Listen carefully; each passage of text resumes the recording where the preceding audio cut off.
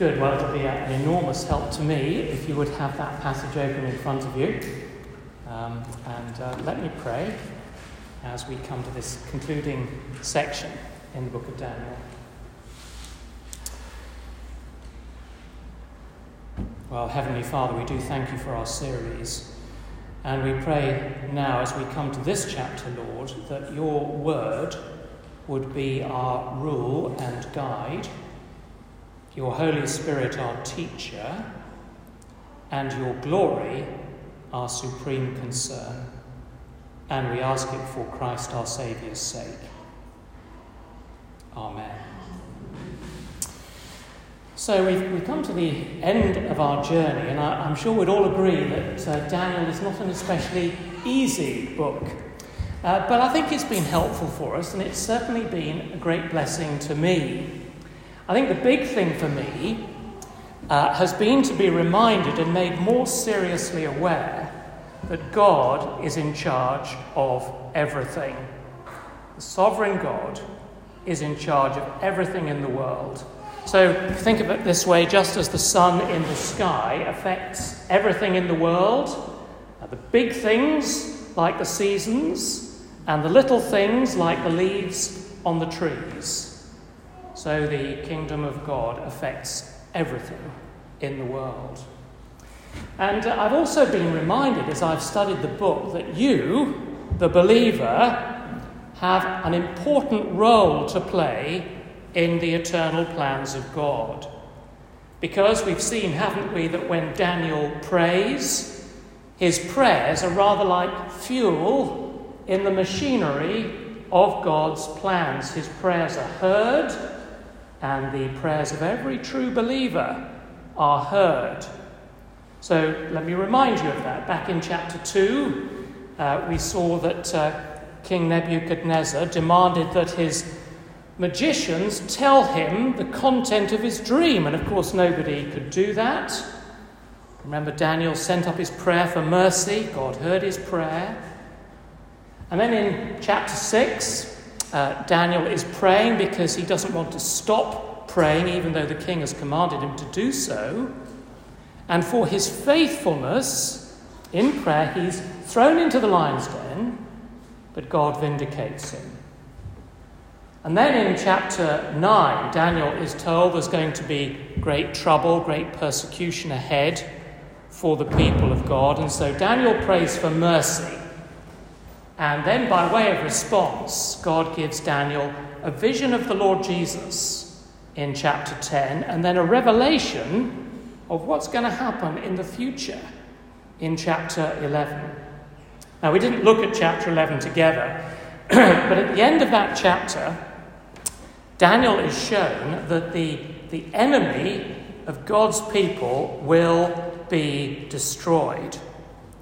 And now, in our passage this morning, chapter 12, we're told the marvellous good news that all God's people will be delivered.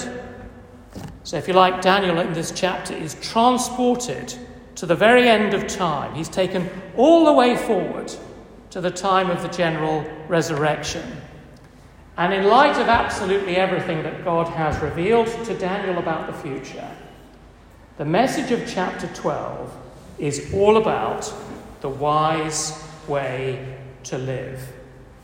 So I'm sure you'll remember the book of Daniel is wisdom literature. It's not prophecy as such, because in the Hebrew Bible, it was placed alongside other wisdom books, such as Proverbs and Psalms and Ecclesiastes. So, in light of everything that God has revealed to Daniel about the future, what is the wise way to live? In this passage, there are two answers. The first answer is treasure God's word. And the second answer is walk God's way. And I hope you're going to remember those headings. They're not just kind of clever phrases. They're important truths about the wise way to live in a troubled world. A world where, in spite of all the trouble, God is still in sovereign control. So, my friend, this morning, if you know what it is to doubt, or you know what it is to panic, or you know what it is to be in despair, I hope you're going to come back to these two little phrases. Treasure God's word, walk God's way. Because in spite of all of the difficulties we have to contend with, that is what God is asking us to do. Let's look at them together. First of all, treasure God's word. Verses 1 to 4. Come with me to verse 1. At that time, Michael, the great prince who protects your people, will arise. There'll be a time of distress, such as has not happened from the beginning of nations until then. But at that time, your people, everyone whose name is found written in the book, will be delivered. Multitudes who sleep in the dust of the earth will awake, some to everlasting life, others to shame and everlasting contempt. So look at that phrase, at that time. What time is that? Well, it's the time of great conflict. It's the time when God's people are going to be caught up in a tremendous struggle. It's everything that you may have read. We didn't look at it together, but it's everything that's described in chapter 11. It's the time when things hot up and there's great distress for the people of God. And it's in that difficult situation that this person, Michael, will arise. And last week in chapter 10, we discovered, didn't we, that Michael is the prince, or the angel, who's got a special responsibility for the people of God. Now, I know that sounds weird to us. When we were children, we might have been told that an angel was watching over us, but we're grown-ups, so how are we to understand this? Well, the Bible does say that there is a prince, or a major figure in the heavens, who has very special responsibility for the people of God. And here, at the time in the future when God's people are literally hanging on by their fingernails, Michael, the great protector of God's people, will arise, and all God's people, all those whose names are written in God's book, will be delivered. Now, friends, what does it mean to be delivered? It's an interesting word. It's an important word. What does the Bible mean by deliverance? The only reason any believer ever could be delivered is because of what Jesus did for us on the cross of Calvary. When Jesus died on the cross, the Bible says that he disarmed all the opposition. Colossians chapter 2. Paul says, Jesus triumphed at the cross, disarming the powers and the authorities. So that's where the power for our deliverance comes from. The goal of our deliverance is ultimately that the believer ends up in glory. That's God's plan. That you should end up in heaven with God to the glory of God. That's what verse 2 is all about. It's all about people waking up and finding themselves in their everlasting reward. But I just want to remind us that the scope of God's deliverance goes back before the cross and it goes forward to the end of human history, because God delivers his people in all of time. So sometimes in the Old Testament, God would deliver his people from hostile nations. Sometimes he would deliver them from tyrants. Sometimes he would allow them to be defeated for a period of time, and then he would deliver them later. And then after the cross, God demonstrates that he's able to deliver his people from trouble and from persecution. And sometimes, we see this today, he allows his people to go into trouble and into persecution. But the important point is that ultimately he delivers all his people permanently because he's the sovereign God. So this word deliverance is a very big word. And when Daniel talks about deliverance, you can be absolutely sure that any deliverance is ultimately traceable to Jesus and what he did on the cross. That's the gospel. That is the key to the whole of the Bible. And when Michael stands up and our enemies fall down, whether it has to do with tyrants in the Old Testament or the devil in the New Testament, it is because Jesus lived and died and rose. And if you've put your trust in Jesus Christ, and if your name is in God's book, you will be delivered. Now look with me again, please, at the beginning of verse 2. Very important verse. Multitudes who sleep in the dust of the earth will awake. Now, those of you who know your Bibles well will remember that all the way back in Genesis chapter 3, God announced the penalty for sin. And you remember that he said, "To dust you will return." But here you see in Daniel chapter 12, everything is being reversed. Because at the end of time, from dust you will arise. And everyone will come face to face with Jesus. I wonder if you know that. Either you'll come face to face with him when he returns, or you will go to him. It's actually not necessarily true that you will die. Jesus might return before you die. But it is absolutely certain that everyone will stand face to face with Jesus Christ. In the Gospel of John, chapter 5, the Lord Jesus himself says, "A time is coming when all who are in their graves will hear the voice of the Son of God and come out and receive their reward." Now, what will be the basis of their reward? Important question, isn't it? Listen very carefully to this.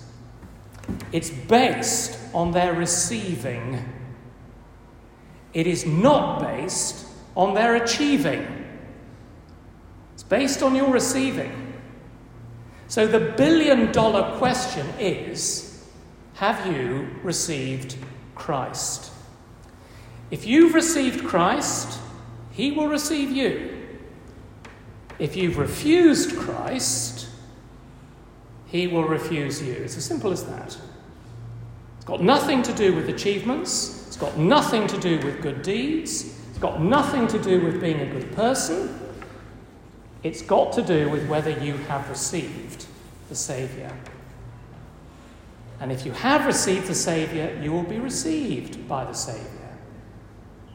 And it's on the basis of that that you will receive your everlasting reward. What is that everlasting reward? Well, end of verse 2. It's either everlasting life or everlasting contempt. So, friends, Daniel chapter 12, verses 1 and 2 are extraordinary verses. One scholar says this: this is the most developed resurrection statement in the whole of the Old Testament. Now, when you're reading your Old Testament Bible, you will come across a number of glimpses of the resurrection. So, for example, Job says, "I know that my Redeemer lives." Amazing statement. Psalm 23, King David says, "I will dwell in the house of the Lord forever." Isaiah 26 says, "You who dwell in the dust, wake up and shout for joy." Now, those are all terrific glimpses of the resurrection, but this one, in Daniel 12, verse 2, is the clearest of the lot. And can I remind you, when you're reading your Old Testament, that the Old Testament writers had no clear Easter event to guide them, did they? So for that reason, sometimes some of them wrote as pessimists. For example, Job, as a pessimist, says, when you're dead, you're dead. Ecclesiastes, as a pessimist, says, when you're dead, you're dead. But you see, they didn't see clearly, as we do, what God had planned. So, friends, Daniel 12 is extraordinary. God gives Daniel a word to hold on to. And in verse 4, you'll notice that he tells Daniel to seal it. That means he has to grip it, he's got to hold on to it. And can I suggest it's a word for you and I to hold on to as well? Because, friends, this life is not what it's all about.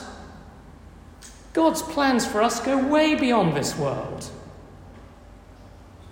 And all of God's plans are focused on his Son and what he did for us on the cross. And if you put your faith in him, you will join him way beyond this world. And then what we also find here is something that we see again and again in the New Testament. And that is that when you've got the resurrection clear in your mind, your priorities now fall into place. They make sense. So can I say this? If you want to be a good witness for Jesus in this world, please do not give your neighbours the impression that your treasure is here. If you give your neighbours the impression that your treasure is here, what does that say about your Christian convictions? No, you and I must do all we can to help our neighbours realise that God is the treasure of the universe.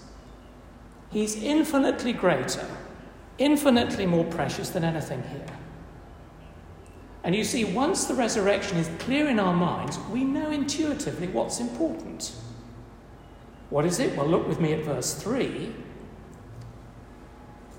Those who are wise will shine and what? Lead many to righteousness. Now that means if we're living wisely, then by our lives, by our prayers, by our words, we will be a signpost to God for other people. Because he is righteousness. And whenever a person turns to God and receives his mercy, he also receives God's righteousness. And that's why the most important role that you and I can play in this world is to help a person receive that righteousness. 1 Corinthians 15 is the longest treatment in all of Scripture on the doctrine of the resurrection. It is an extraordinary chapter. I don't know if you know it. 57 verses, all about the resurrection. And then this extraordinary verse right at the end, verse 58. You don't need to turn to it, I'll read it for you. Paul says, in light of everything I've said, therefore, my dear brothers, stand firm. Let nothing move you. Always give yourselves fully to the work of the Lord, because you know that your labour in the Lord is not in vain. Why does he say that? Well, it's because of the resurrection. We're meant to be telling other people about it. That is what Paul means by the work of the Lord in that verse. And notice we're meant to be giving ourselves fully to it, so not half-baked, not half-hearted, not on alternate Mondays, because God has given every Christian a mission that flows quite naturally out of the resurrection. Now, friends, isn't it amazing? I think it's amazing to find our mission right here in Daniel chapter 12, hundreds of years before Jesus Christ came into the world. You and I are to shine like the brightness of the heavens because we know the way to God through Christ. And we want everyone we know and love to find their way to God through Christ.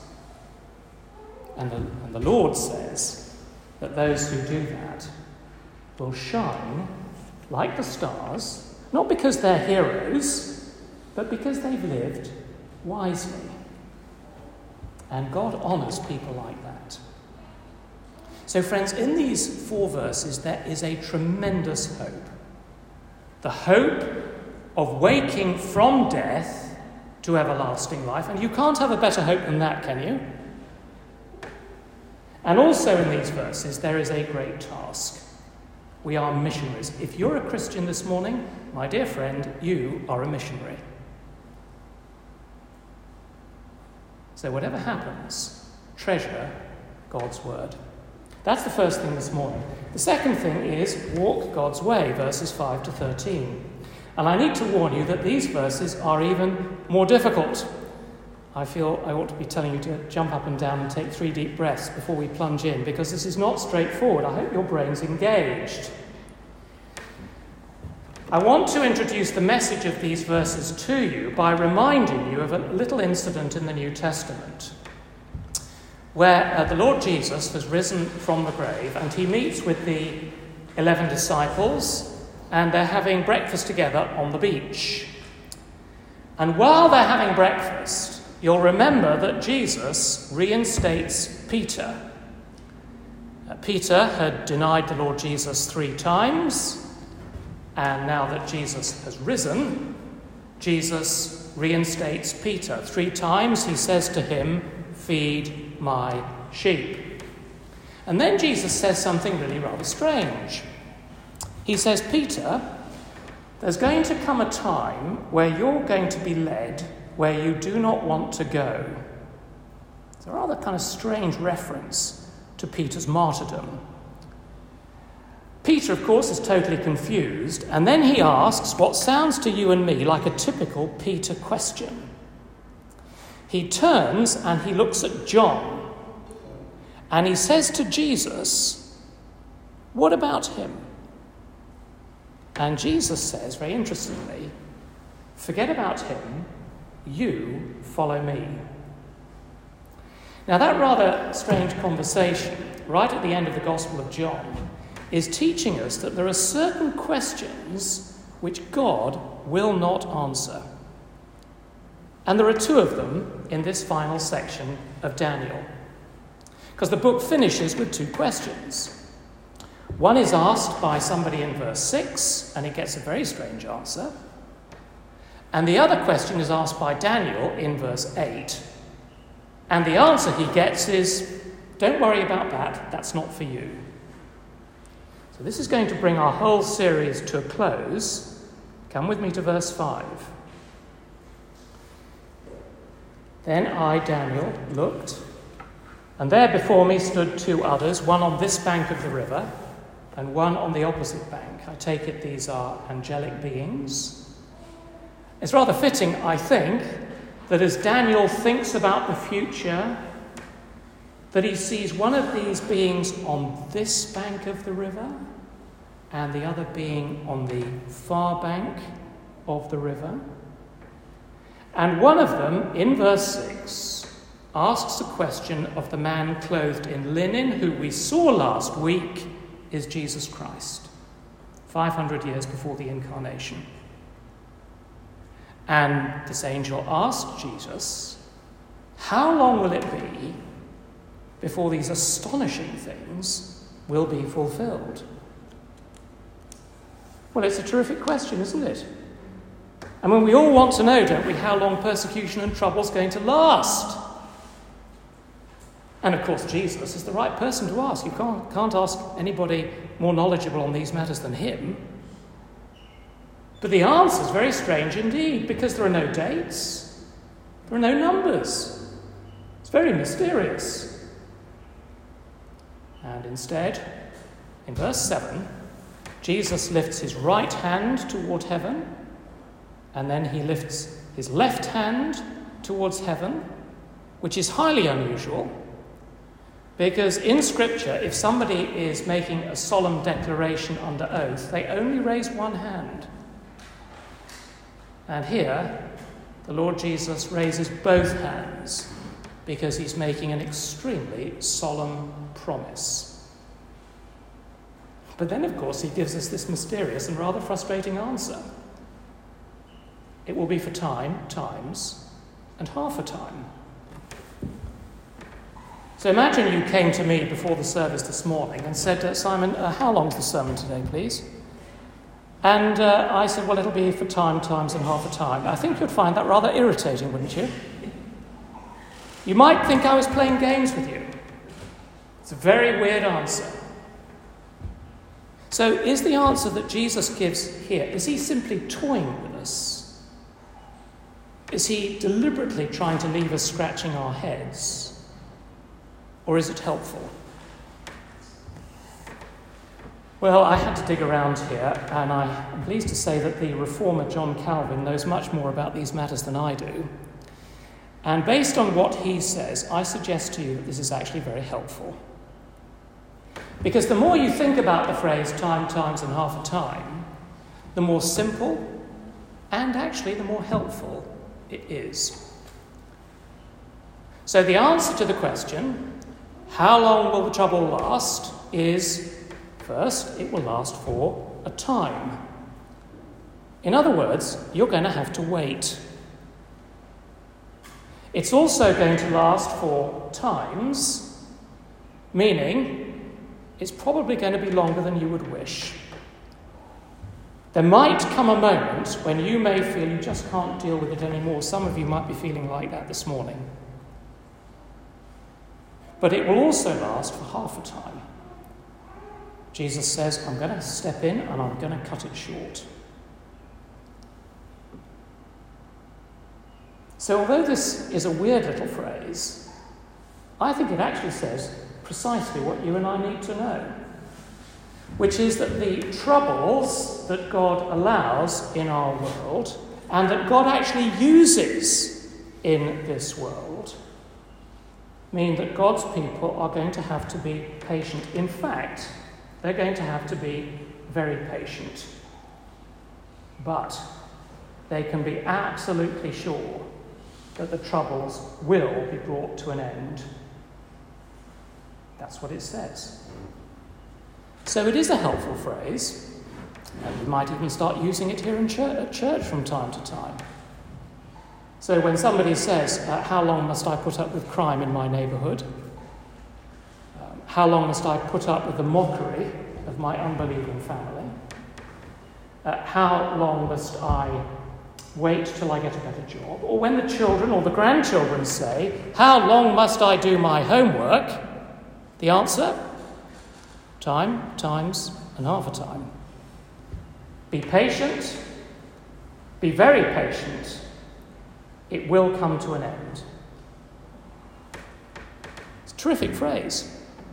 It satisfies me, but it didn't satisfy Daniel.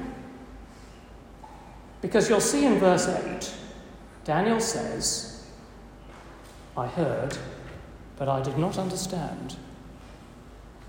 So I asked, my Lord, what will the outcome of this be? I don't think Daniel there is asking what's going to be the outcome of the battle, because Daniel knows perfectly well God's going to win. Now, I think he's asking the question, what's going to be the outcome for my people, the people of God? Because throughout the book, that has been Daniel's concern. He's concerned for the people of God. But it seems, doesn't it, that it's not an appropriate question for God to answer. So back comes the reply, go your way, Daniel. I'm not answering that question. The words are closed up and sealed until the time of the end. In other words, you're not going to know until the end. So go your way, Daniel. Walk the path I've called you to walk. All you need to know, verse 10, is that many will be purified in the time of trouble. Can you see that in verse 10? They'll be made spotless. They'll be refined. They'll be made ready for heaven. And look at the contrast. the wicked will continue to be wicked. Now we know this to be true, don't we? We know people, don't we, who go through dreadful things. And for some of them, it's a wake-up call. It is God's megaphone. And they hear God saying to them, life is short, turn to me, come to your senses, wake up. And they do. Other people go through equally dreadful circumstances, and it leaves them totally unmoved. If anything, they become harder. There's no change, there's no softening, there's no humbling, and therefore, of course, there is no blessing. And then suddenly there are these extraordinary numbers, aren't there, in verse 11 and 12. They're symbolic numbers. It's as if God is saying, I know the number. Could you please be patient for 1,290 days? In other words, could you be patient in the trouble for a reasonable amount of time? I promise you it's a limited amount of time, God is saying. And if necessary, could you wait even a little longer than that? Could you wait for 1,335 days? Could you persevere just that little bit longer? That's a good question, actually, because behind the persevering believer stands the persevering God. God calls us to persevere, but friends, he also enables us to persevere, doesn't he? He keeps refreshing us and renewing us and reminding us and restoring us. So, friends, there is this great principle throughout the book of Daniel. Can't miss it. There's trouble ahead, but it's measured by God, and it is limited by God. God is going to bring it to an end. Won't be a day too soon, and it won't be a day too long. And so God's word comes to Daniel a second time in verse 13. Go your way. Walk God's way. God's already said that to him once in verse 9. He says it again here. And interestingly, that's exactly what God said to Elijah when Elijah was depressed. God said, walk the road, Elijah, keep going. And it's what Jesus said to Peter when Peter wanted to know about John. Didn't tell him. He said quite simply, follow me. And so here, God says to Daniel, walk the way. And my dear friends, when you and I come to the New Testament and we hear the Lord Jesus say, I am the way, well, this takes on a completely new meaning, doesn't it? Because we discover that Jesus Christ is the way of peace, he's the way of usefulness, and he's the way of eternal safety. And then the final word in the book of Daniel is actually a message to all God's people in every age, you and me this morning. Jesus says, when you've walked through a difficult world, you will rest and you will rise. In other words, dear Christian, you can write the letters R.I.P. on your gravestone. Because yes, you will rest in peace. But you will also rise in power, R.I.P. And that's why C.S. Lewis finishes the Narnia Chronicles with this rather wonderful paragraph.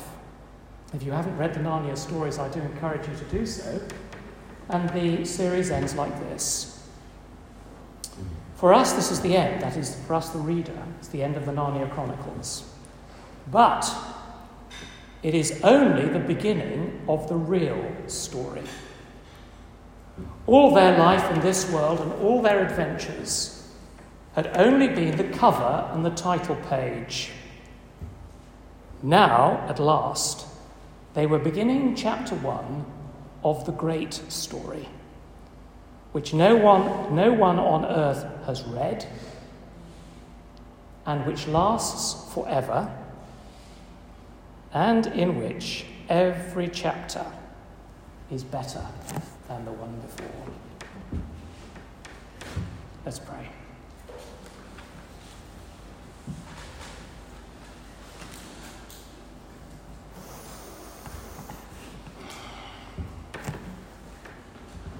Our Heavenly Father,